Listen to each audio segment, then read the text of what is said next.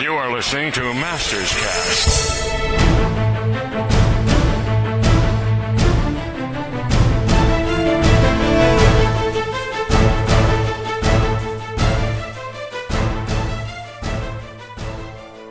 This is Masters Cast, the first He-Man and She-Ra podcast, episode number 61 for February 28th, 2016.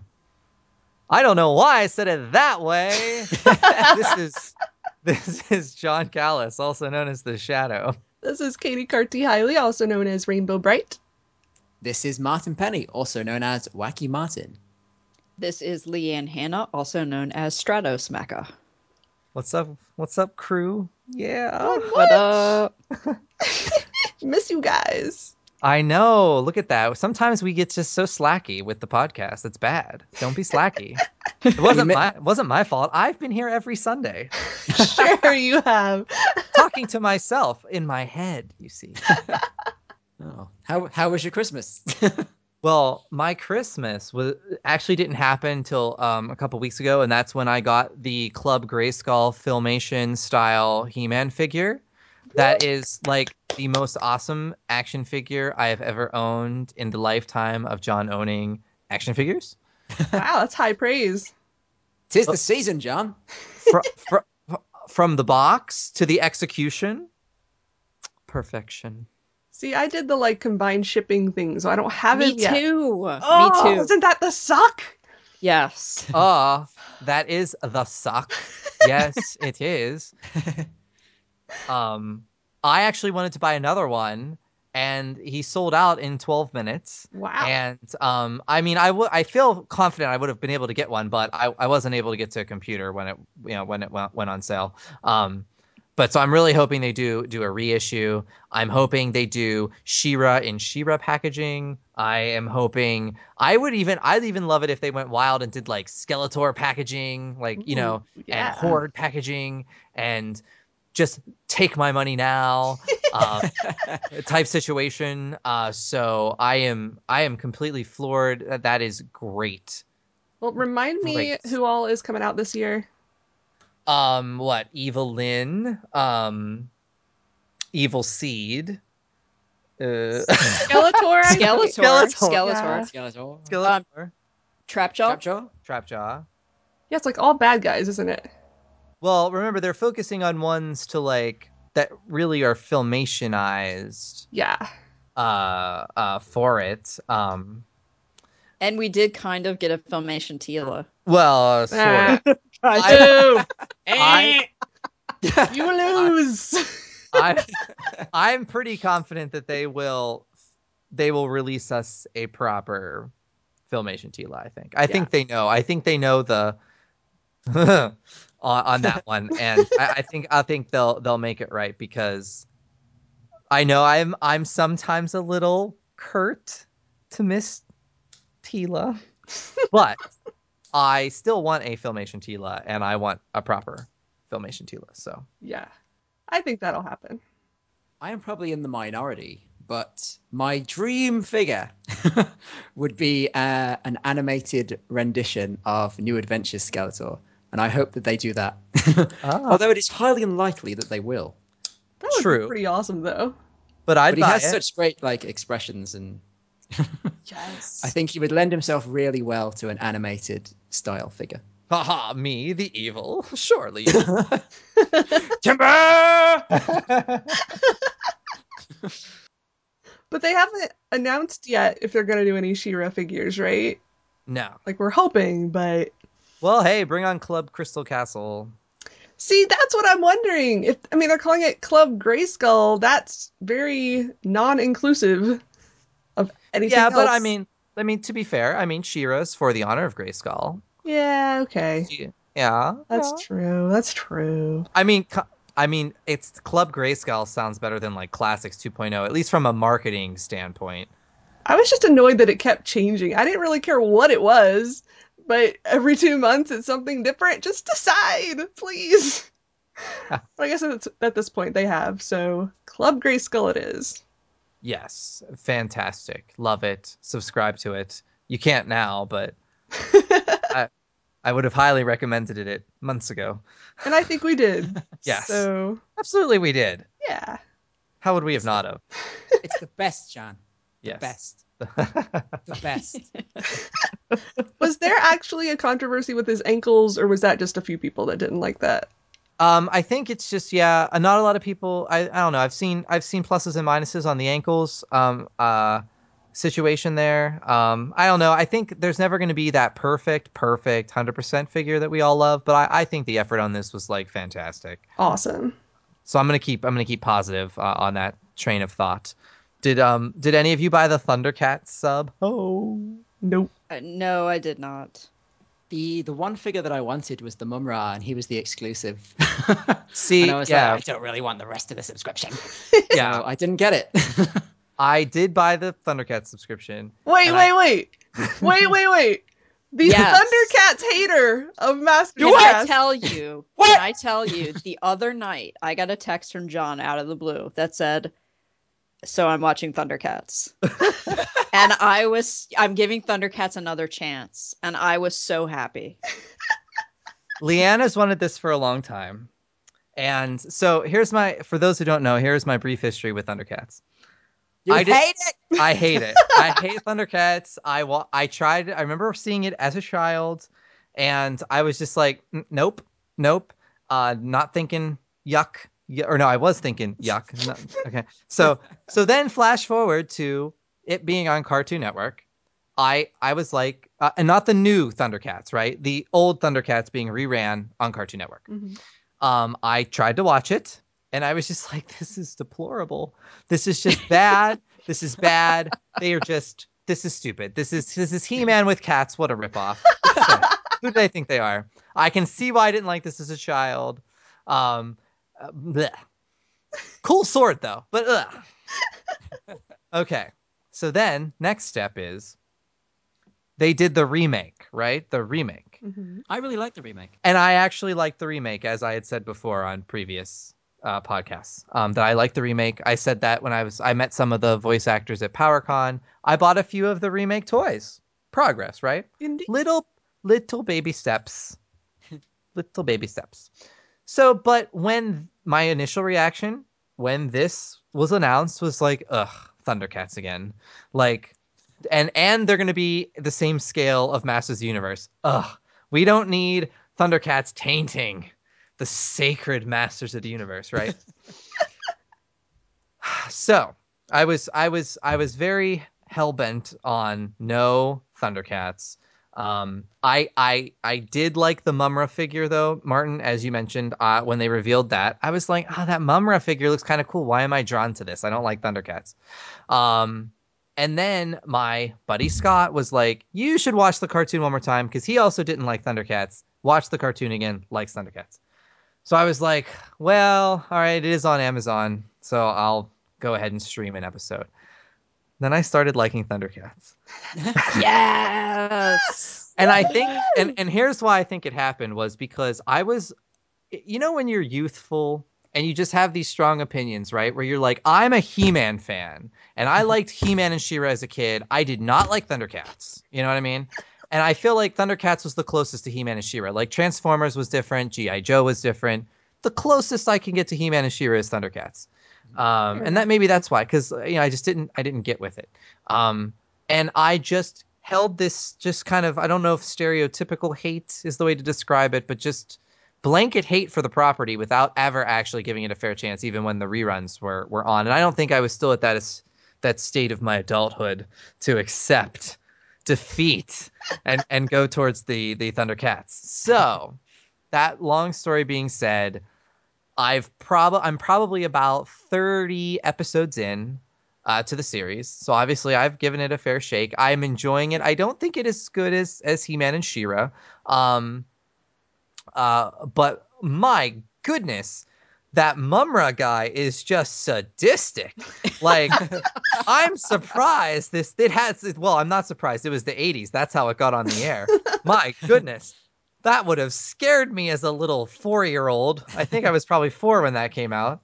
Yeah. So, oh my goodness, I can see why I didn't watch Thundercats. Nightmares for years. Yes, nightmares for years is right. But yeah, you know what? The sub was only $125 plus tax and shipping. So Third Earth fans, I contributed to the fun. So call me what you want. I succumbed to the Thundercats and bought the sub. Yay! And I'll Living point exciting out, times. of all the Thundercats fans on this panel, I'm the only one that bought the sub, Leanne. Yeah, I know. I know. Do you know what? I mean, because they haven't announced a Tigra yet, have they? No, I'm assuming though, See- wouldn't it be the next? There's only so many Thundercats. I mean, and I'm surprised they really don't utilize a lot of them in the episodes. Leanne, at least like Chitara's like hardly ever doing anything. Uh, and I didn't expect like Lion-O to be as like I feel like Lion-O is actually a bit more annoying than Snarf. Lion-O! Oh, I don't know about But that. I love Snarf. Like I might like Snarf a tinge more than I like Lion-O. Wow. I kid you not, and I've never really been for like the Orko-y kind of characters. But yeah, I don't mind Snarf. So take it with what you will. Call me what you want. Well, I will say, if they had showed a Tigra figure, I would have bought it. I Gotcha. probably would have caved and bought it. Gotcha. If they had had a Snarf Because that's figure, my boy. I might have. I might have done it for Sly. Oh, is that that's the reptile guy, right? Yes. Okay. I'm a little hazy on some of the names. That's what he does. I wasn't annoyed. Oh, okay. But I'll get to it. I'll get through it. I mean, I have some like weird questions that I'm not asking yet because they might be explained later on in the show. But not that He-Man and She-Ra didn't have some plot holes here and there too. So, but it's kind of nice to kind of experience an 80s cartoon that for the first time through non-judgmental eyes. So this begs the question, John. Oh no, what? Will you give the Goonies a shot now? Okay, well now I've discussed this with some other friends. Don't do it, John. Exactly. Shush, Martin.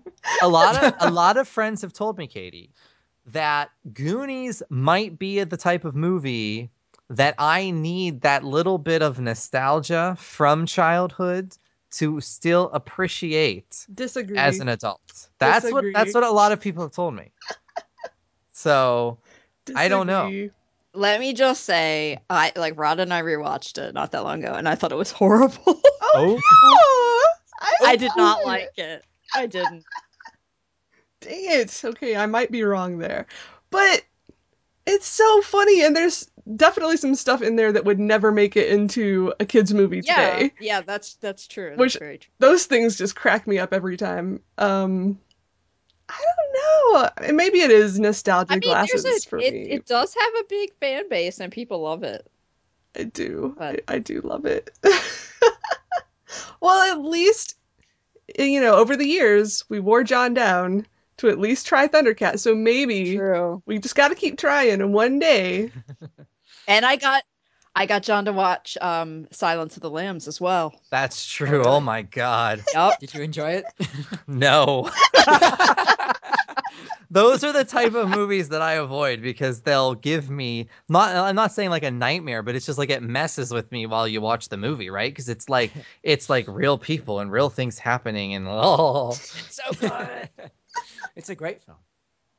like I think I said to you, Leanne, right? I think I said to you, I can see why like it's a good film, like constructed and from a film perspective. It's just not a story that I need to go watch a comedy like right now to cleanse my soul.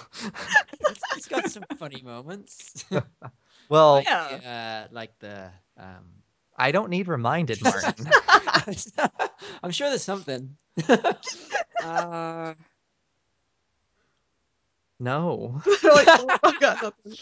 All right, I can just tell you this is like I'm already getting like this anxiety feeling over like a van in a parking lot. Is that movie? Yes. Oh, okay, see? Yeah. No. Just put it in the basket, John. I don't want to look that up. You don't remember that?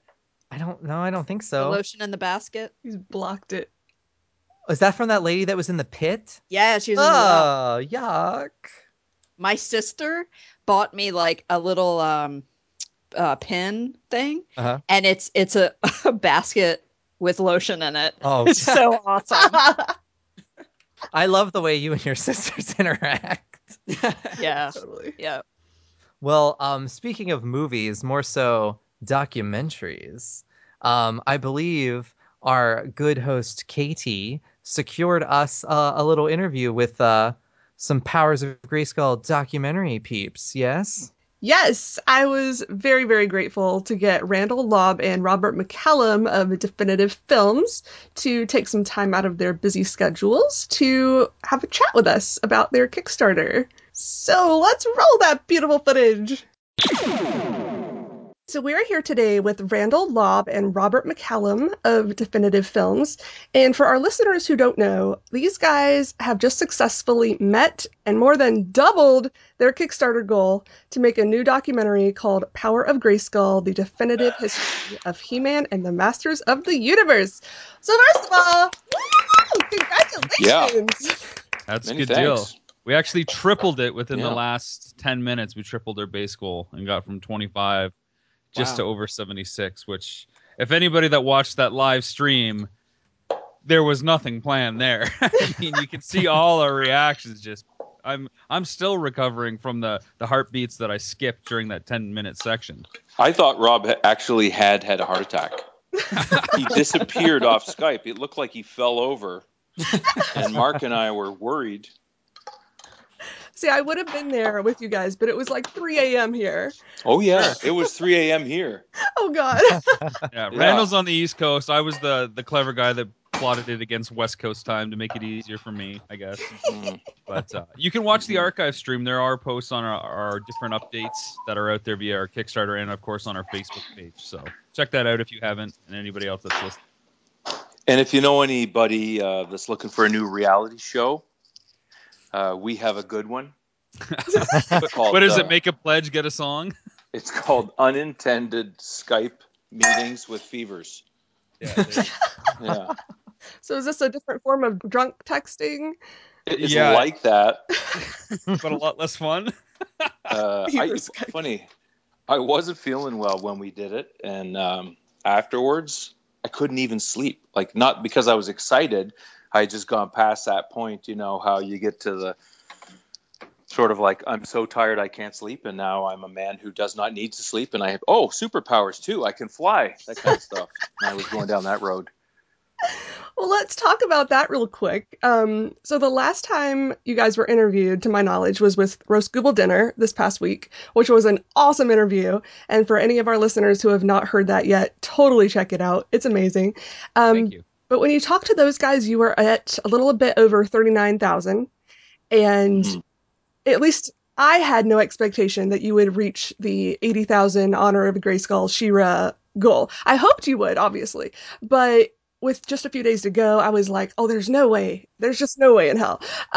But like you said, it ended at $76,050, and you guys so graciously lowered that goal to 75,000 instead of 80 to unlock the She-Ra portion, or the extra She-Ra portion, I should say. So, oh my God. It almost seems like it was scripted, doesn't it? We lowered it Too to good 75. to be true. We lowered it to 75 at the last minute and said, we might as well do it. And then somebody within the last 10 minutes decided that they would put in $2,500 and get us just over that 75. Like, you couldn't have written it Wow, better. that's awesome. And we were real concerned because it was like 6 o'clock West Coast time or approaching that, which is, of course, 9 o'clock East Coast time. And I'm like, guys, you know, we might get a little extra push. If we lower this stretch goal down to 75, we might not be able to go as far as we wanted to do it, since there's a $10,000 difference. But I think we can do something really great with this. So let's maybe make a last-ditch effort. 6 hours to go. Let's lower it, make a big deal out of it, get that momentum going for the live stream, the campaign wrap-up, and see what can happen. And I mean, that at that point we were at 68,000, so we still needed $7,000 in 6 hours to do it. It was a long shot, a home run, a grand slam, bottom of the ninth, 2 outs against you, and it worked. It's the community, right? They believe in what we're doing so much, and we're so thankful and humbled by their support. Losing words again here. He's all words gone. Well, I'll Gone tell words you, are they are. it worked on me. I was pet sitting at 9, or yeah, around 9 when I got that email with the Kickstarter update saying you had lowered it to 75, and I saw where you guys were, and you were pretty darn close.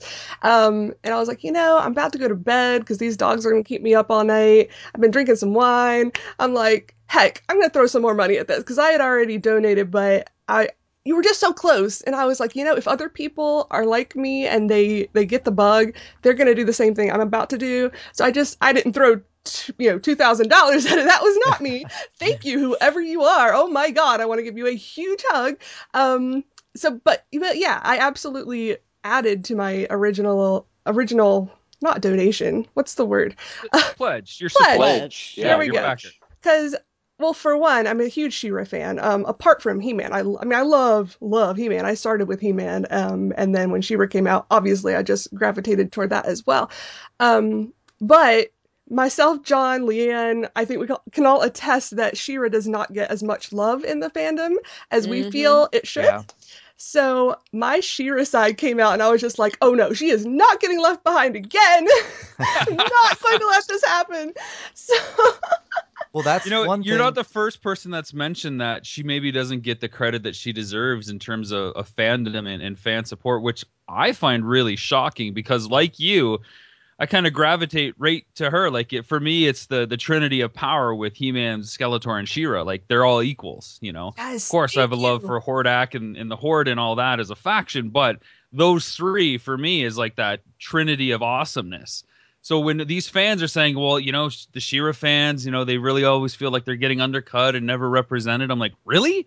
Because Randall and I, we're all about She-Ra and Princess of Power and everything that represents. I think it's a good story. I mean, not from a fan perspective, but from a story perspective, female heroes tend to have better narratives around them. You know what I mean? Like when you're looking at thematic elements that go over into life, what's more interesting than a female hero? Because, I don't want to make this into a political thing, but women have to go through a lot of crap to. There's a lot more conflict usually. Yeah, there's a real hill to climb there, and so it just becomes innately more interesting in some ways from a documentary perspective. I mean, a big muscly guy who's a hero, that's not going to surprise anybody, but now here's this female character. There's a little more material to discuss in a way. And I think usually with female heroes like that, there isn't always the go-to answer for physical power to solve a problem to get out of a situation. Exactly. So by design, you have different problem-solving tactics, and look no further than the way in which She-Ra uses her sword to transform into different objects to help her get out of different things. He-Man never really hurt anybody in the cartoon or anything, or used his strength for the wrong reasons. But She-Ra was using her mind, I think, probably a little bit more to come up with creative ways to get out of problems and to tackle situations. So as a viewer, I learned that there's more than one way to look at a problem and to solve it from watching She-Ra. And as a filmmaker, that's so important. Yeah. You can't even underestimate it. Well, one thing that I thought was really impressive for you guys, because there's other He-Man type projects that have been out there, and what really got me with yours was even in your initial Kickstarter trailer, you were very inclusive of everything from the fandom. You had She-Ra in there, you had New Adventures in there, you had the motion picture in there, of course, then the toys and everything too. So I was very impressed that you went that route and not something that was just He-Man, He-Man, He-Man, He-Man. Well, yeah, again, you don't. Go ahead, Rob. I was going to say that's another thing that surprises me. How can you leave out these very critical cornerstones, right? A lot of people remember Filmation, a lot of people remember that first toy line, but there's all these other pillars, these rocks that make this whole mountain stand up. It just blows my mind that people are so specific in what they love sometimes that it's hard for them to include other. And I get it. It's a place of passion. I'm very much a fanboy of, niche parts of the stuff I love. But when you're making a documentary, you need it all. Yeah, it's the definitive history, right, Rand? Mm-hmm. Yeah. The focus, or the idea of tightly focusing, put it that way, is self-defeating to trying to build a wider story that gets more people interested, right? We want to make a movie that covers a lot of bases and pulls in a lot of fans from different areas. So You want to have people who like different things come on board and see the through line that joins all these different elements together. And that's really where you start to make a better movie. And I'm not pitting ours against anybody's. Everybody who makes a movie about something they like, that's good. I'm all in favor of that.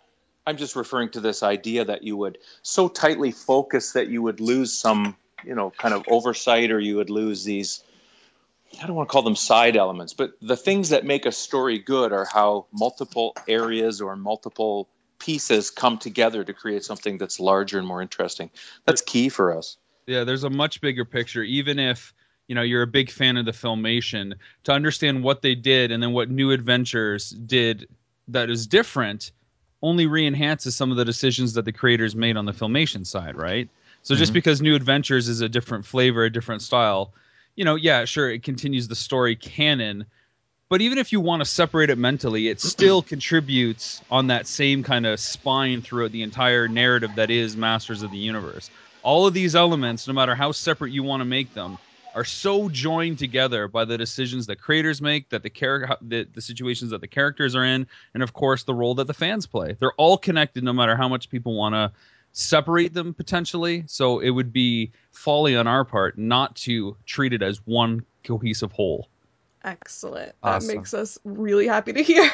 Yeah. And plus, for casual fans who are going to watch this at some point, like for instance, I watched your turtle documentary just to kind of get a feel of you guys thanks. and your style, and I watched the Nintendo one as well. Oh, thanks. But I just wanted to mention Which Turtles. did you like better? Oh my God. Don't you dare ask me that. I can't believe we've gone to this point already. I expected it down the road. I thought we'd be a month in, there'd be a near fist fight, and then it would come to this. There was a Skeletor T-shirt in the Nintendo documentary. That's true. And I have that Throwing it out shirt. there. No pressure, Rand. But We there was some expunged all Skeletor's evidence out of the turtle doc. And I don't know if you noticed. Yeah, I To was be gonna fair to say, Turtle I didn't Power, notice any. in that. To be fair to Turtle Power, when they talk about designing the toys, there's a lot of references to Castle Grayskull. Yes, that's true. Right. Very Oh, true. I'm going to move away. There's people in the room I'm in. I'm just going to move across here. Sound like you're in a hospital, like in ER. It sounded exactly like that because I have. Thought you were flatlining. You're worried about me having a heart attack. My goodness. Rand, did we lose you? I really love your film. It's not that bad. I swear. It's great. Why I want to work with you. It's fantastic. No, you know what? It's better this way, Rob. Okay. Just let it be. Just let it be. What I wanted to say about that was, I grew up in the era of the Turtles. I watched my fair share of episodes, but it was Sure. not my number one. He-Man was my number one as a kid. No questions asked. And She-Ra as well. But Turtles was there. It was on at the same, around the same time. So of course I got my fill of it. And I did enjoy that show, but I had no idea about the comics and how it got started. And there was just all this background information that I'd never been privy to because I never delved into the fandom. So that was fascinating to me. Well, something that we find in any IP, and we could talk the same about Conan the Barbarian or Shenmue or any of the docs that we're working on or planning down the road. And I'm sure Rob could speak to this with Nintendo and anything he's working on. But there are fans that are so specific in their groups. So there are Turtle fans who have never seen the comics. There are Turtle comic fans who have never seen the show. There are Turtle fans who only like the movies, or don't know about the movies.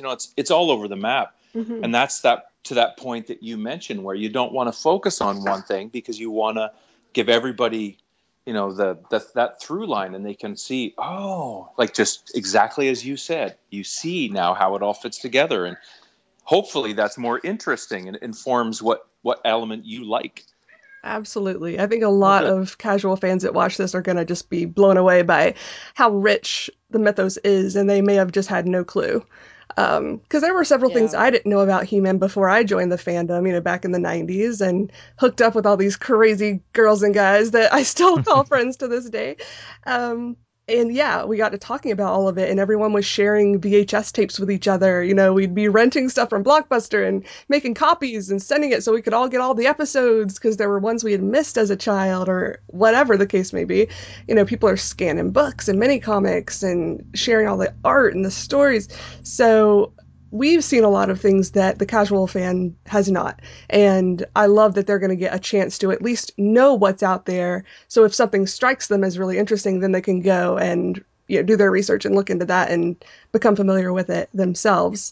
I kind of miss those days, to be honest. I know what you mean. Like that era in the 90s where it wasn't quite internet savvy and you had to, send an email or a letter to a friend to do like a tape trade. And then you like, oh, there's this mini comic we haven't seen. And like, you're kind of, old school pooling your resources together. It's almost too easy now, right? And I don't want to sound that counter to the documentary that we're putting out there that will be, very in depth and definitive on everything Masters of the Universe. But there was that kind of charm back in the day where everyone had to work together. And I mean, that really carries to this campaign because everybody has helped us get to this point because clearly everybody wants this one encyclopedic like volume of this history and knowledge. Well, I'm gonna one up y'all. I come from the 70s and early 80s. I'm older than all you guys put together. I'm as old as your grandpa's boots. You can tell why I was concerned about the beeping noise now. But I'd like to point it that back in the 70s and early 80s, you were lucky to even see the thing that you loved, and that. What you just said is something that's so, if Rob hadn't jumped in, I would have jumped in there too. One of the things that people say is, what makes a definitive film? Well, imagine this, that I'm a child of an era where you had to go out and you had to hit multiple shops. You had to talk to people in record stores or comic book shops and bump into people you didn't know, or you'd see someone carrying a bag with Batman 251 or something. You'd say, oh, you a Batman fan? Like it would be such an effort to find not just your fan base, but anything, especially if you lived in a small town as I did here in rural Canada. So this driving need to dig deep, that's baked right into the documentary. So I'm so glad that you've articulated that, both you and Rob, because Rob and I have never talked about this. We just don't talk. Not like we used to. No. What It's I like, so funny. You kind of did that in the Nintendo documentary. What was nice was how they pointed out you could buy all the Nintendo games probably on eBay very quickly, but it was more of the thrill of the hunt and going and looking for everything and kind of exploring all those stores. I really appreciated that aspect in the documentary. I mean, we live in a world where it's instant gratification. Push a button, get a pill. And in other interviews about Nintendo Quest, I reference Jurassic Park all the time. It's like, T-Rex doesn't want to be fed. He wants to hunt. That's baked into us too. We need to go on adventures. We need to explore who we are. We need to push ourselves to the limits. It's one of the reasons I love filmmaking, because it's always a new adventure for me. And the film that comes out is never reflective 100% of my experience, because it's something that changes me. And I hope that the finished film can in turn change people in a little way. And you can tell with Nintendo Quest, Jay is definitely a different person by the end of it. And it's a very strong message. It's important to get out there and do things, whether you want to call it doing it old school or just doing it for the sake of, because the hard day's work is its own reward. It's important. That's why going to stuff like PowerCon is really important. Oh, absolutely. Absolutely. Nice little plug there. Just I noticed how you did that. I actually put down in my notebook here, 1. But it's true. Randall keeps a tally on how many times I can plug things or suggest plugging things. But if you went back and looked at a con in the old days, and again, I'm not old enough to, or I was not wealthy enough to go to the cons in the old days, but I was at some, and it was the element of community that might be kind of lacking. If you went to Comic-Con now, you would see there's a lot of community that's sort of it's internet based, but not that intensity of community that comes from this is the only time you see the people who love Doctor Who or whatever it is, He-Man, and you would grasp onto those people that you don't see very often. Now, of course, you can Skype with them and join message boards and all that, and that excitement and intensity, we'd like to see that again. And so as you break down the shards of things that people like, I'm looking forward to PowerCon 2 just to see if that's like that old feel that I miss in some ways. I think you'll be pleasantly happy, definitely, with PowerCon. It's definitely more of a community feeling, lots of fans getting together. And even though a lot of us know each other for years now, sometimes we only see each other, say, at something like PowerCon. So it's kind of that family feel. It's awesome. Absolutely. I know myself, John, I think Leanne, you're going to be there too? Don't know yet. Don't know yet. Okay. Possibly. At least John and I will be there to greet you guys and welcome Cool. you to the fold. Because it seriously is. It's like seeing, it's a family reunion, basically, I feel when I go to one of these conventions. And the last PowerCon we had Thundercats and Turtles represented as well. So there were a few times where I'm looking at a group of people and I'm like, are they turtle people or are they Thundercats people? Are they? Yeah, and there was a lot of overlap, obviously, but there were You know, some I just, somebody invited me to that, and I couldn't go because of timing. But aw. there were some turtle celebs there. Maybe was Ernie there? Ernie Reyes Jr. I can't remember who it was. But anyway, yeah, I like that idea that, I don't know who's behind the idea of spreading it out, but those sort of 80s things that feel similar, I Mhm. think that's a great idea to see them in the same space. So it's only natural that we would have gone to do He-Man, I guess, isn't it? It's all Obviously. connected. It's all All connected. power, man. It's all about the power. But I'm actually glad that this year it's going to be just back to He-Man and all of the He-Man properties, New Adventures, She-Ra, etc. Um, so that I'm not walking around going, is that person a He-Man fan or not? I'm not sure. Is that a custom He-Man character they've made up, or just some Thundercats guy I don't know? Yeah, right? I Can't don't know. quite tell. I think that's fun. I'm going to go on record as saying I think that part's fun. I like to play spin the what is that cosplay. Sure. There were some great mashups last time. Mhm. Yeah, oh yeah, the cosplayers pulled out all the stops. I'm hoping to see some more of that this year. Something you should know about me that, and maybe not all fans agree, Rob might have picked this up already, is I like reboots, I like reimaginings, I like reinterpretations. So I'm one of those guys that when, in Man of Steel, when Superman kills Zod, I guess, and all these people are up in Spoilers. arms. Oh, What? Oh. just wait. I have another spoiler for you. Lee Harvey Oswald may not have done it. And I'm just moving on. Moving on. I But got helicopters over my house now. I like changes because I like when people put their creativity into the franchise. I believe the franchise is bigger and stronger than any one creator or group of creators. So you can't spoil He-Man. The parts you like are always there. And if Devon Franklin or McGee or whoever's coming into that movie now, if they make a movie that you don't like, you can always go back to the old, Yeah. the old Excellent elements. You can never go home, Randall. You can never go home. I'm actually home now, so Glad you made it back from the hospital. yeah, I made it. Anytime we want to feel at home again, we just got to watch your Kickstarter trailer because that was just it. Yeah, So seriously. funny you say that. It was amazing, and I love the story you. behind it. The TV blowing up. Oh, you love Yeah. that, do you? Well, you're mean because that was awful. There was some panic there for a moment. How about the smell, Rob? How about that? Let's talk about that for a That minute. still has not left my nasal cavity. We took smell 5 of- years off all our lives. Yeah, no Was it kidding. the magic blue smoke? Is that what it was? I wish it was magic. It smelled like if a tire Smelled like Snake fire. Mountain. If a tire fire had a chemical fire in the middle of it. Oh God. Yeah, it was bad. It's With a sudden bad bursts smell. of anthrax. It was not a good smell, but it did result in, once again, everybody pulls together, and we got guys like Isaac Elliott Fisher and Mark Hussey. These are really smart, really technically expert gentlemen, and the other guys like Jeremy and Isaac Stad, Jarl, all these guys pull together and can put anything together and jury rig something that you didn't even know that TV didn't work. Yeah. So, and that's what filmmaking is all about, really. Now we can't really speak for our child actor Cohen, who came in at the age of 8 and left at the age of 15, thanks to the magic blue smoke. But hopefully there won't be any pending lawsuits as a result of being. But to exposed be fair, puberty is a tough time, and we did hurry him through the worst of it. Yeah, we really helped him out in the long run. Yeah, he's not going to miss that. He's not going to miss it. 13's tough for everybody. Yeah. Well, I'm interested because obviously you've stated several times you're going to try to include all facets of Masters of the Universe. Because there is just so darn much.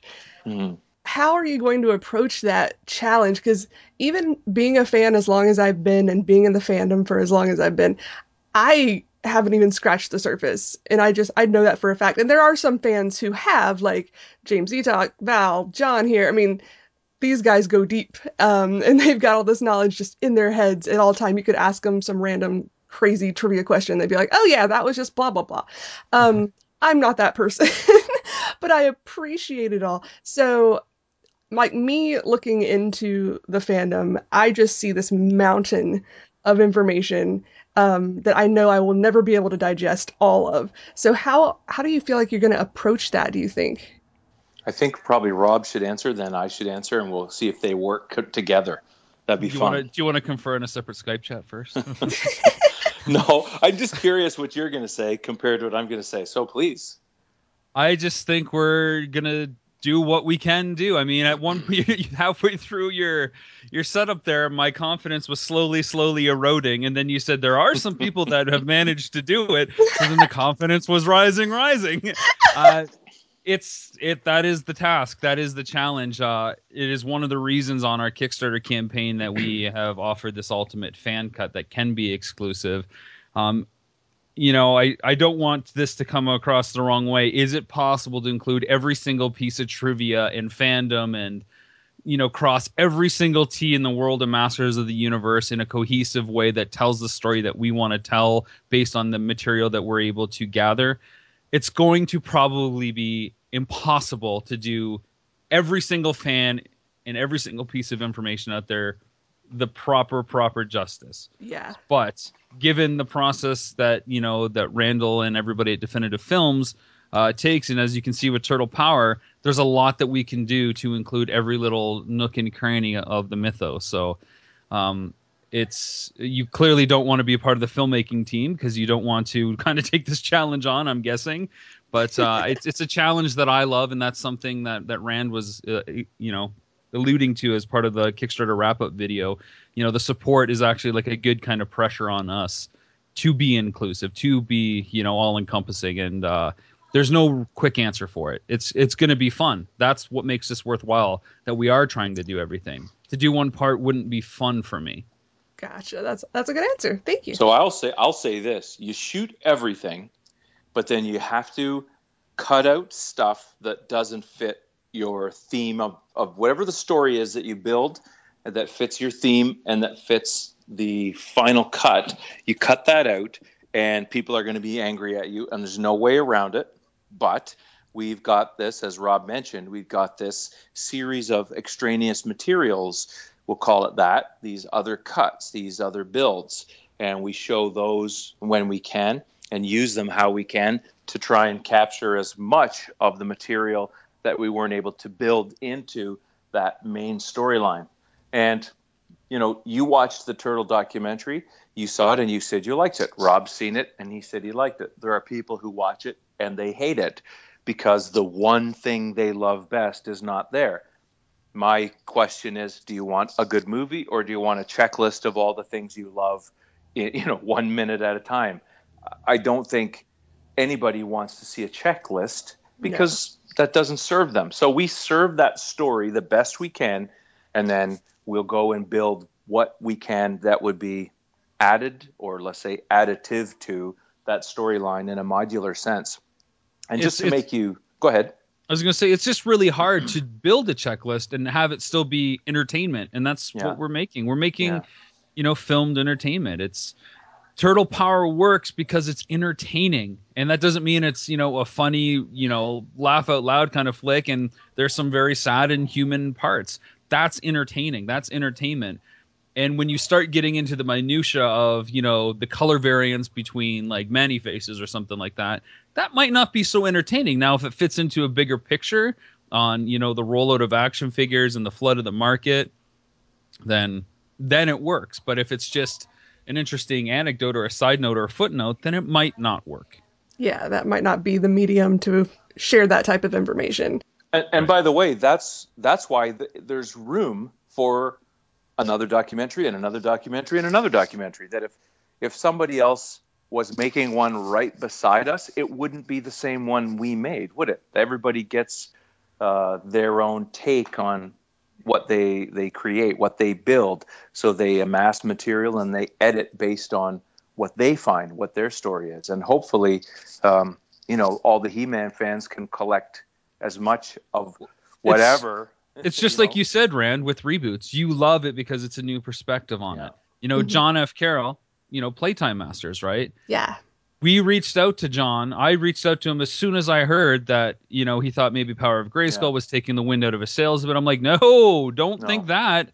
There's so much room for so many looks at this franchise, and especially when he is focusing on those critical memories that we had while playing with these figures and experiencing that show as a kid. He's looking for those moments that define who we are. And, you know, him and I had a really good conversation back and forth about some very personal He-Man memories that we have, and we wouldn't be where we are today. We wouldn't have felt safe as children if it wasn't for He-Man back then. I'm like, man, I know filmmaking is hard, and he's admittedly not like a trained filmmaker. He's a trained actor, and he's, you know, working his way through the filmmaking process. But I'm like, this is important stuff. You cannot put it on the shelf because we are trying to do something else. First rule of filmmaking is do what you believe and just keep going. That's all that matters. And by the way, we all agreed on that. That wasn't something that Rob came back to us. No, not at all. We Yeah, had a meeting in advance, and I firmly believe that John and everybody who makes a He-Man documentary, if they all called us up at once and said, hey, we're making these He-Man docs, what do you think? I'd say, great. Let's see them. Let's get them out there. Let's give the fans as much as they can handle, like, which is never ending. Yeah, I told John very specifically, like, I have 8 DVDs that are all on video game history over here. They all discuss 8 of the 10 same points, you know?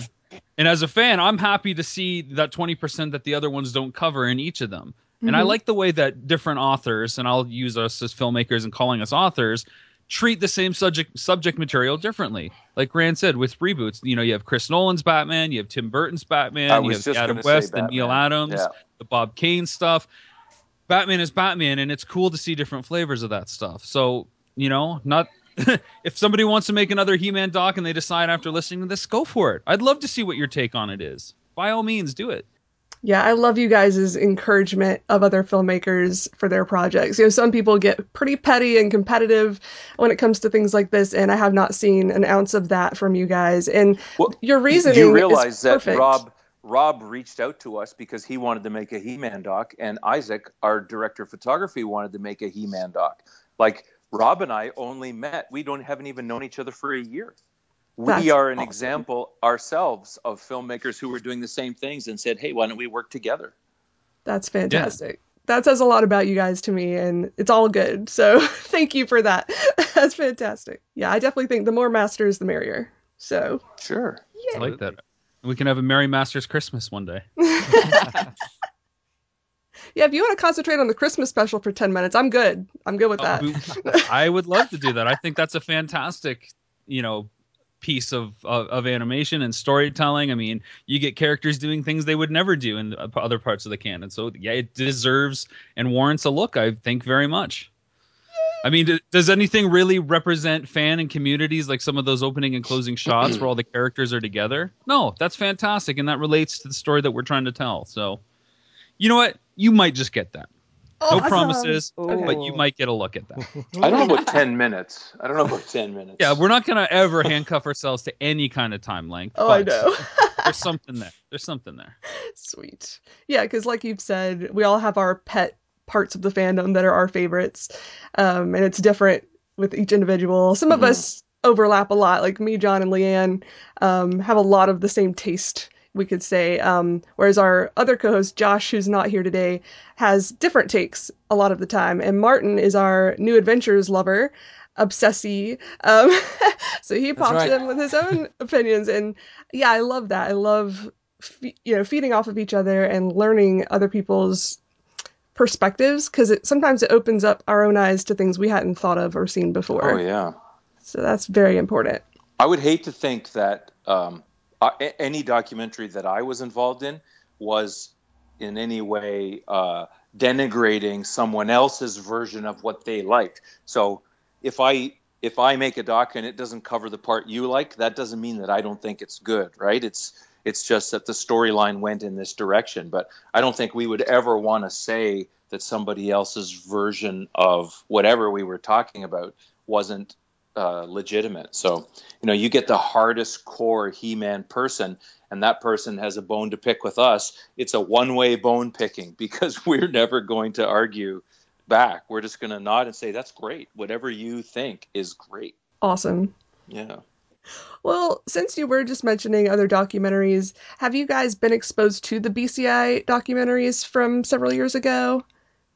Yes, very much so. Those I remember seeing those when I was at Sheridan College doing my post-grad work and thinking, man, it would be great if one day the guys that one day might make Turtle Power would want to team up with me and one day make the definitive history of He-Man. It's and Masters of the interesting. I Universe. didn't know that you were thinking that back then. I was. You know, it's funny. You guys probably know Chris Finn, right? Mm-hmm. I messaged him in 2009. I'm like, hey, man, love your podcast.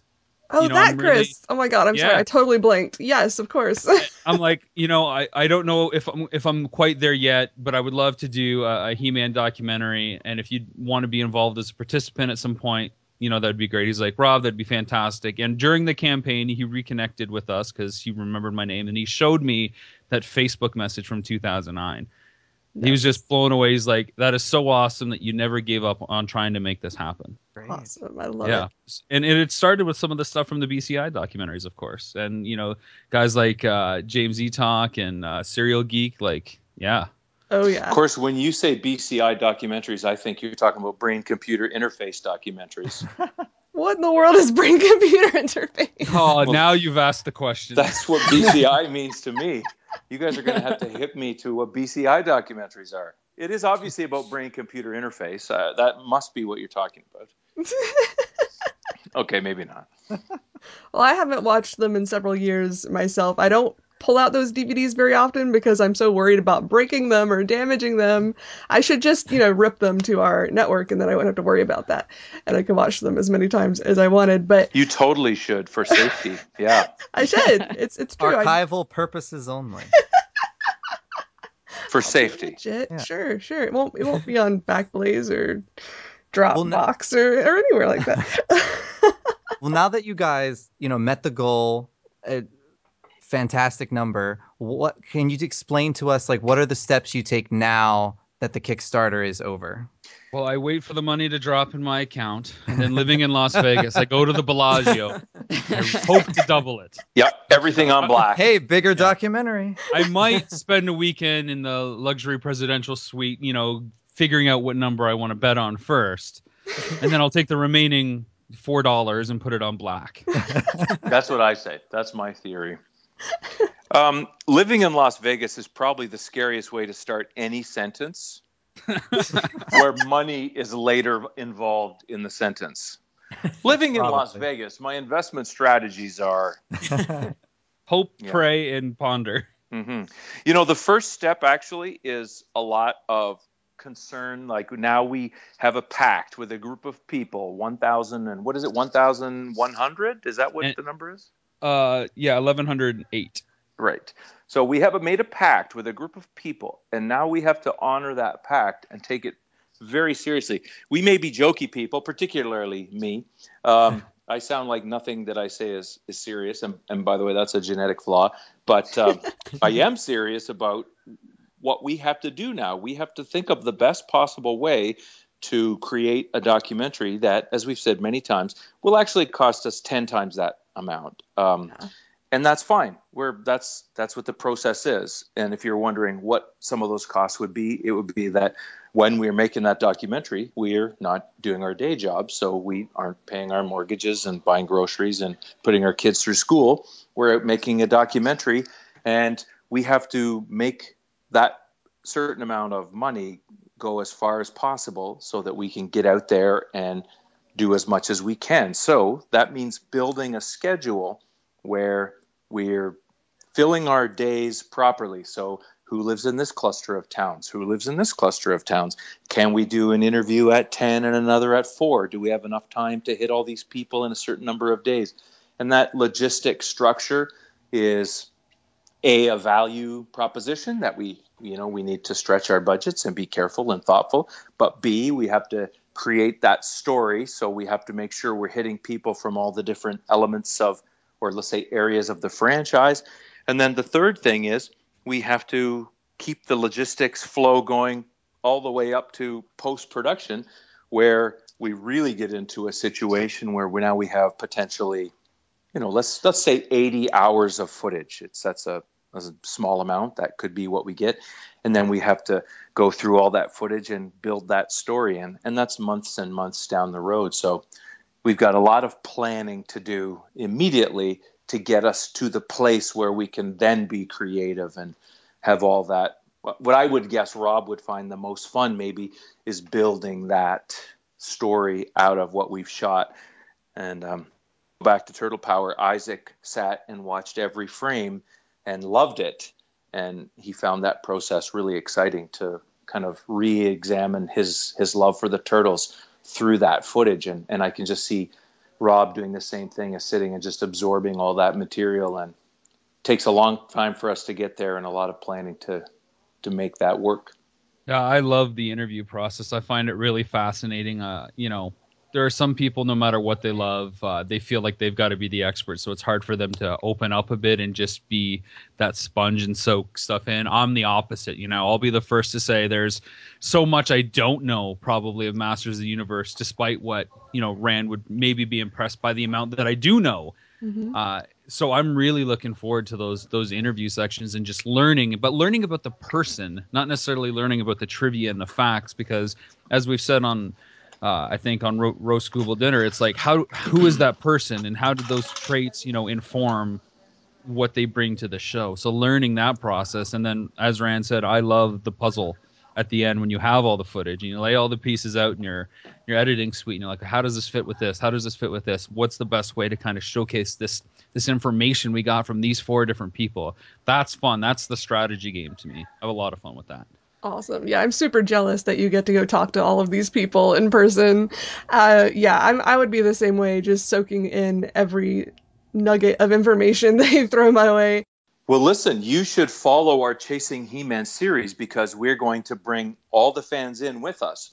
We're going to shoot as much behind the scenes as possible to put you right on the ground with us. And then that will be part of the additive material down the road. We want you to be able to feel like you're part of that for sure. Yeah. So, I mean, and that goes to like some fears that people had about, okay, so what happens now that Kickstarter is over?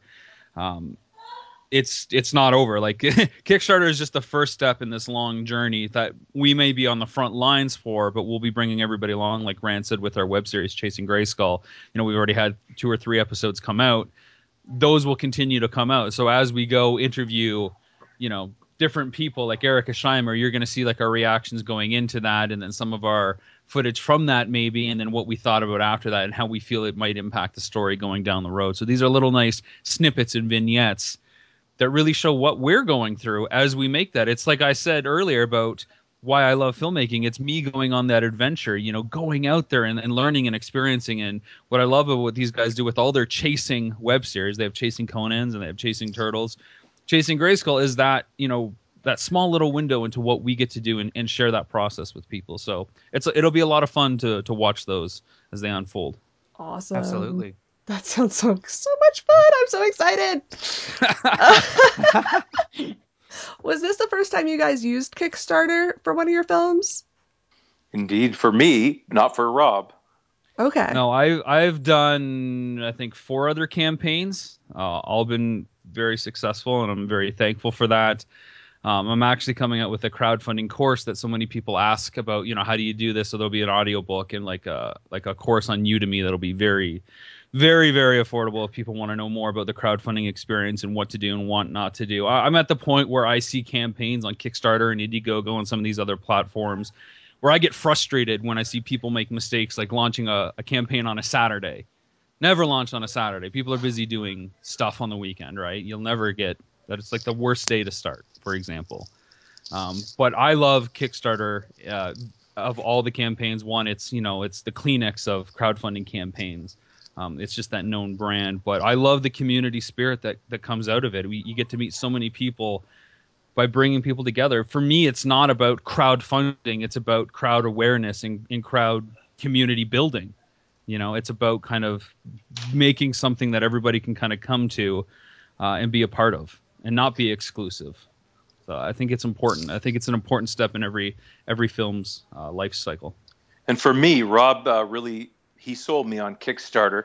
And it wasn't that I was against it per se in advance, but I was concerned about some of the elements, like what would a distributor say? And so I reached out to some people I knew through Turtles.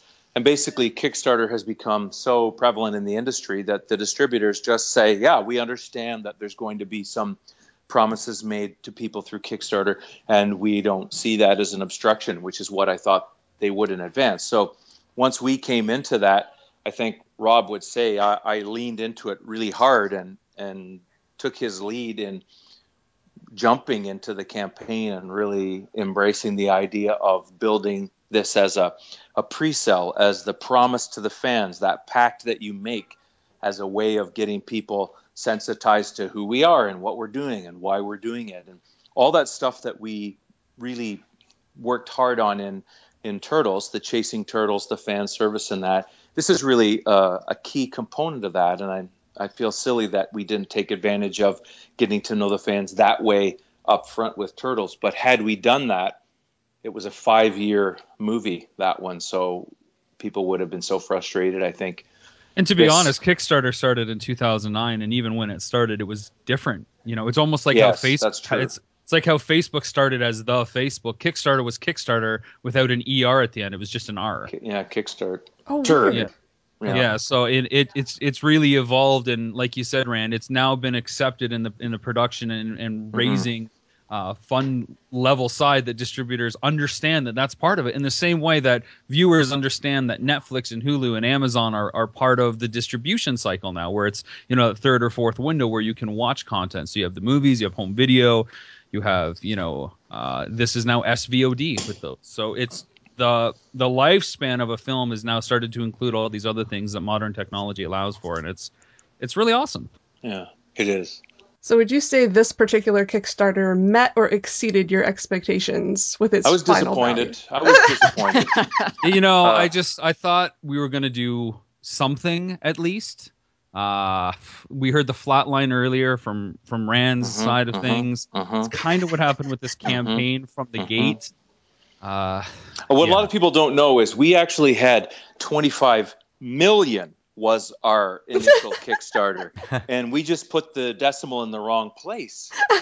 So we didn't get anywhere near what we were hoping. I screwed up. I'm sorry. I'm apologizing every day, every hour to these guys. We were actually trying to build a He-Man, you know? And $6 million man, that was like, what, 76, 74? Steve Austin, yeah. Things have changed. No, it couldn't have gone better. The only way it could have gone better would be if the fans actually also made the documentary they wanted to see for us. Like if at the end of the Kickstarter they said, and here's the documentary. And we, wow, what an amazing Kickstarter this was. But everything else went so much better than we could have hoped. I think I'm speaking for everybody when I say we were so pleasantly surprised. And not surprised that it was successful, just surprised at how smoothly and how so much positive feedback came into us. And it's still coming in. There's people still commenting on our campaign. This was great. This felt like a professional, you know, promotional campaign. You guys are doing Kickstarter right. Thank you for being nothing but transparent from the get-go and supportive of everything and responding to questions seconds after we send them. It's, you know, even though I've had other successful campaigns, and, you know, I can add this one to that list now, thankfully, you never know how it's going to go. You do 3 months of work leading up to that launch, and your finger hovers over that launch button, and it's like, okay, this is the point of no return, and the next 30 days or whatever is only going to be 5 times the work every day of the 3 months leading up. So, yeah, we had a base goal of 25 grand, but we had no idea how the community would respond. We thought what we were doing would be good and what we thought we could achieve based on the goals and what we were offering, but there's always that X factor where you just don't know. And then when you launch, it's you're riding the mechanical bull. You're trying to figure out how things are going and you're staying on. And with this, we had a bunch of contingencies kind of in effect for different kind of promotional things, different ways to get the word out. But we hit our goal in like 4.5 days, and we kept hitting stretch goals every 3 days after that. We couldn't keep up with the momentum. And it's a great problem to have. But it was all we could do is to constantly talk to the fans that were asking us questions and share where we could. It was just fantastic. Like it was an awesome, thrilling endurance marathon of fun, nostalgia that is going to lead to something even greater down the road because of the support. Awesome. I mean, we already know that the He fans are some of the most passionate fans in the world of anything. So I wasn't surprised. I mean, I was a little surprised that it went as high as it did at the end, obviously, because I didn't think with just a few hours to spare, you were necessarily going to make that final stretch goal. But I was not at all surprised that it, met and then doubled your goal. And yeah, that just goes to show, I think that some the He fans, She Ravers, when we love something, we love something. Well, you know what? It's also, we've said this before, it's pent up. You've had a long time with no He-Man action. Like, there have been some things that have happened with the toys, and Mattel has done a good job of keeping their community going. But there hasn't been anything big come out for quite a while. What was the last thing that happened, right? It's just been the classics figures. Drought. Yeah, there's a long drought. And so when you find something that you can get your energy around, and it feels like there's some motion happening even in Hollywood around He-Man, it's great lucky timing on our part too, right? It's really hard. I mean, the classics have been fantastic, and now, of course, we have Club Grayskull, and everybody's raving about that first release of that, Filmation He-Man. But it feels like we're super lucky, right? Like, we have a huge toy line that has essentially been re-released with characters we've never seen before, and now we're getting, like I said, Club Grayskull. But it's like, okay, these are just like the carrots in front of the horse. It's just enough to inch us to the next level. When you have like a cartoon, or you have, I mean, and that's not to take away from the DC comics that are going on right now, the Eternity of War. It's just, I think it's a different audience, though, isn't it? That the DC. It seems to me like that's for a new audience of fans. I feel like it's a little bit more superhero oriented. Yeah. Masters fans can get into it because it's, Masters, but it feels like it's a DC property and not necessarily a Masters of the Universe extension. Yeah, there's a definite, there we go, difference in that comic versus kind of your general He-Man thought. Yeah, not to say that it's bad. I like revamps like you do. I always go into it with that. What else could they do with He-Man? I've already seen My Perfect He-Man, which was the Filmation series. So what else can they bring to it to kind of spice it up for me? Yeah, it just feels to me like, and by the way, I'm a DC guy. I shouldn't say that. I'm a Marvel and DC guy and an Image guy, and I could keep going. But I like what DC's doing. I like the new 52 stuff. I like their new directions that they're going in. And I think that what they did with He-Man is smart, and they're doing it with Scooby-Doo and, the other ones they announced. I'm not going to, of course, remember any of it now. Was it? Oh, geez. And it's funny because the new 52 they just announced is ending in favor of another kind of rebranding. Rebirth. Yeah. But that's for people like me to enjoy. Anyway, the strategies aside, I like the idea that they're taking these titles and they're saying, kids who they've been fed a lot of crap over the years, if you think about it. Like I have young kids. My kids are teenagers now, but when they were young, a lot of the stuff that was aimed at them seemed pretty crass and pretty junky, if you ask me. And some of the old stuff it's more fun. Like if you said to me, why is He-Man better than, I don't know, something new that came out in the last 15 years or something? I'd say it's, even though it was created by a toy company to sell toys, it seems more wacky and more fun and more kid-friendly. Imaginative? Yeah, but I guess imaginative. But I mean, it's kid-friendly. So when they come up with crazy fun stuff and it seems goofy to adults, that's probably good, as opposed to adults think it's cool. If adults think it's cool, maybe it's a little too cool for kids, and there's not as good an insertion point for kids to come in and pick it up. And, again, one of the things that comes out of the Turtles is something that's really wacky and really nutty. Kids might jump on and think it's awesome, like Garbage Pail Kids or whatever. There's something about those older titles that I think is really smart. And I think DC said, we're going to put this out for young people now, and even kids who didn't necessarily know much about He-Man, they're enjoying it, and I think that's great. But you guys who've always loved He-Man for years and years, you're still waiting for something, I think, and that's I think it's coming. But hopefully, our documentary has given you an opportunity to exercise a little bit of your fan power. Obviously, it did. Look at the Kickstarter. Yeah. Well, for the fans that want to keep up to date 100% with the status of the documentary, can you plug everywhere we need to go, where we can follow you, etc.? Yeah, it's pretty easy. Go to hemandoc.com. You'll have all our social media links right there. You'll have links to our Kickstarter campaign if you want to see the updates there. But hemandoc.com is really like the home of everything Power of Grayskull. Facebook is obviously very easy to post on, as is our Twitter feed. But hemandoc.com and maybe facebook.com/hemandoc are the two places to kind of keep up to date with everything. And if you want to find out a little more about some of us, you can check me out on Twitter. I'm at the Lab Coat Guy. And if you want to see something about some of the other documentaries we're working on, you can look at us at fauxpop.com, FAUXPOP.com. And Rob, do you talk about Pyre? Yeah, sure. You can find me at Pyre, Pyre Productions on Twitter. And that's probably the best place to find me, or pyreproductions.net. I have another Kickstarter campaign starting in 2 months, another video game related documentary on box art and all the illustrators that created those wonderful covers that compelled us to buy the games, and learning about their stories, because they never got credit for any of those images, which is weird. Because they're the most remembered images probably of gaming of all time. So we've got over 100 people on board for that, some of the most well-known games, and we're looking at everything from Fairchild and pre-Atari days all the way up to current stuff, and looking at how the evolution and the process has changed, as well as the people that contributed to the gaming industry from that strictly illustrative, artistic point of view. So that'll be fun. Awesome. I'm sure a lot of fans will now go attack you on Twitter. Definitely. I use the word attack in a friendly way. Will it be a puppy attack? Like it'll be so cute and fun? Yeah, it's Relay, the Manchu puppy. You submit to the horde of licking. If it's a puppy attack, that's awesome. If it's a scary attack and people say mean things, then I'm going to cry.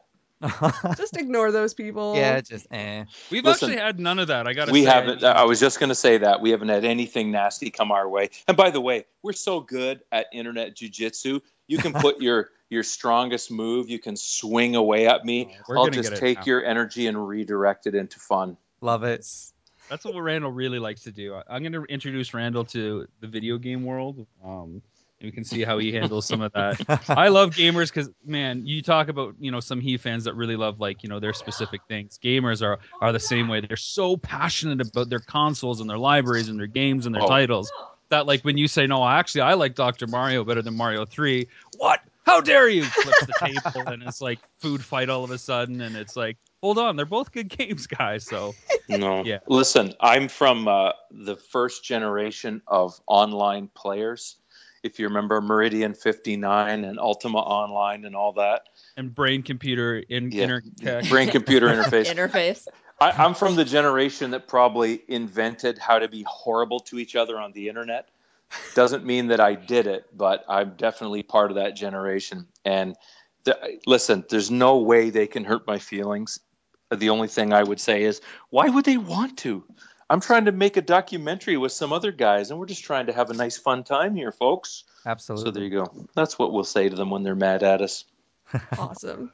Well, yeah, we're all looking forward to it, and I'm really excited. It's going to be fantastic, I know. I hope so. Well, we want to thank you guys for joining us today, taking time out of your busy Sunday schedules. Sure, of course. Thank you for having us, and look forward to seeing you guys at PowerCon. Maybe we could find a way to grease some palms. And I know some people have asked if we're going to have a panel up there, but let's see what we can do to at least hang out with some people and find a meetup spot. Awesome. Fingers crossed. Well, guys, so I'm just really excited for the documentary. Those guys were great. Totally.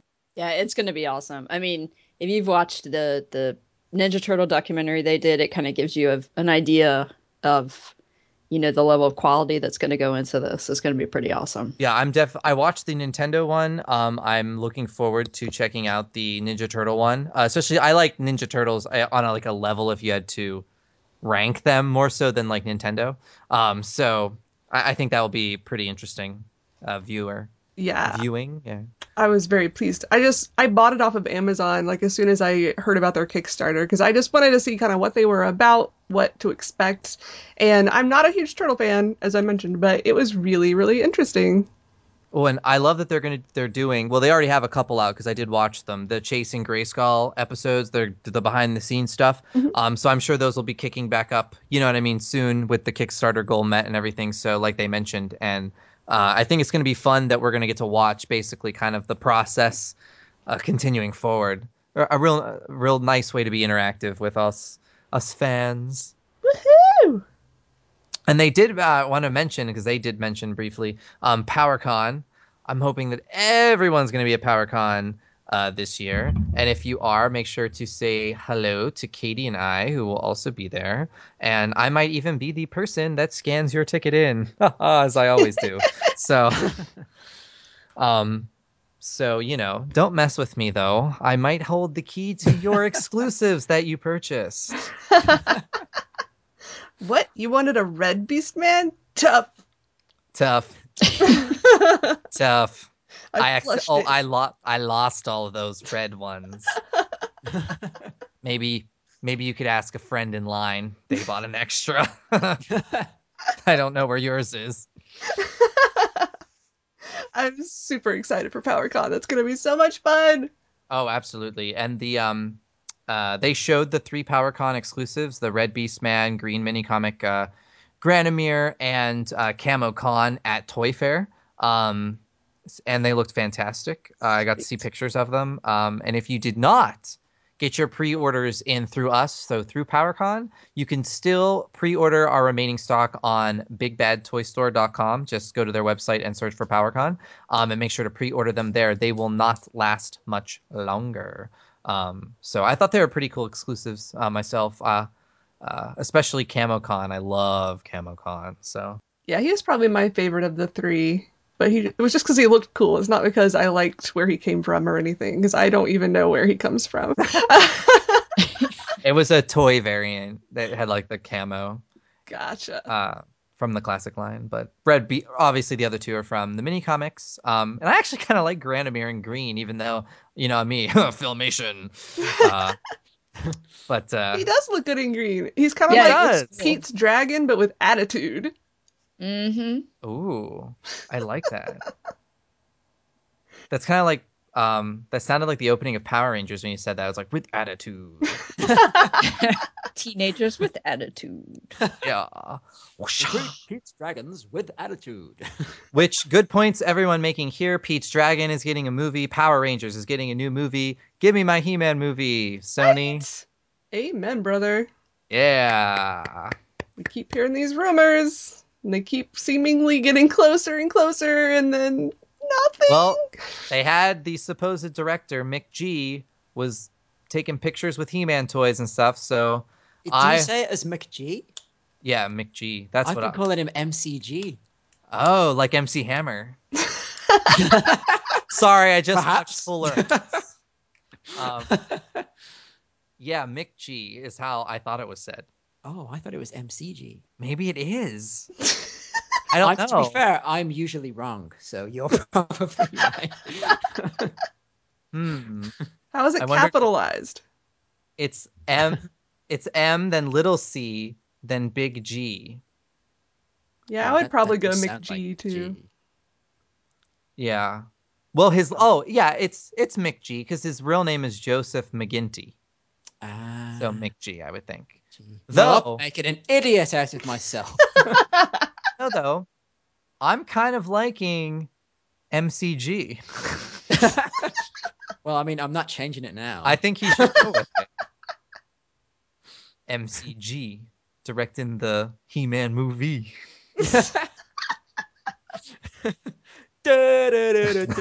MCG.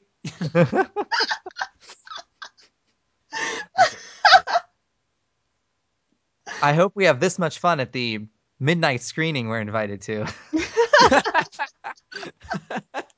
I'll be like shouting, MCG! MCG over here! MCG! I'll be like, no, man, you're not coming in. You forgot my name. Come on, MCG. That was in the past. Yes. So in the past. And then his limousine would drive past me and splash me with water. Oh, I guess we should say that before we leave, hello to Josh. Josh couldn't be here today for the recording of this episode. We didn't fire him or lock him up in a dungeon. This time. Speak for yourself, John. Oh, No, he's fine. oh. We miss you, Josh. Hi.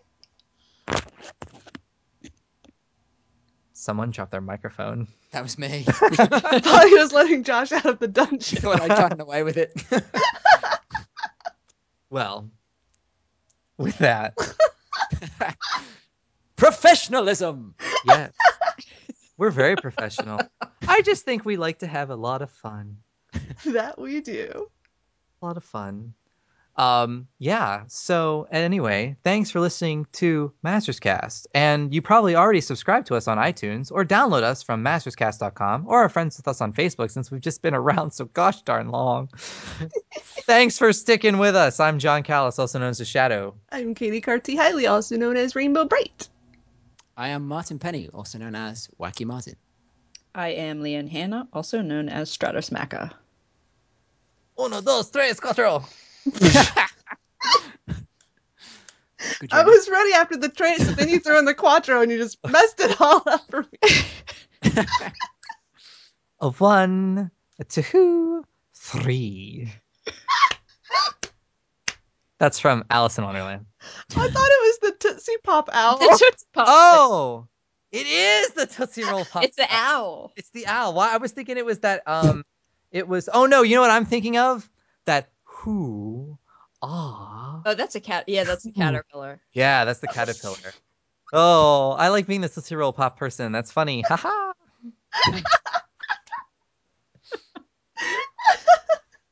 Please edit that out. No, I think it's kind of cute. I refuse.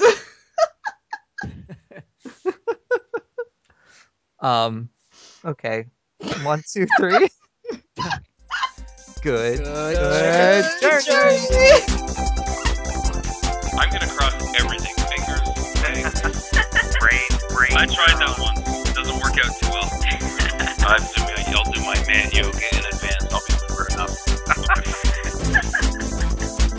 What, are we done already? I thought we were just getting warmed up. I thought that was like the pre-show.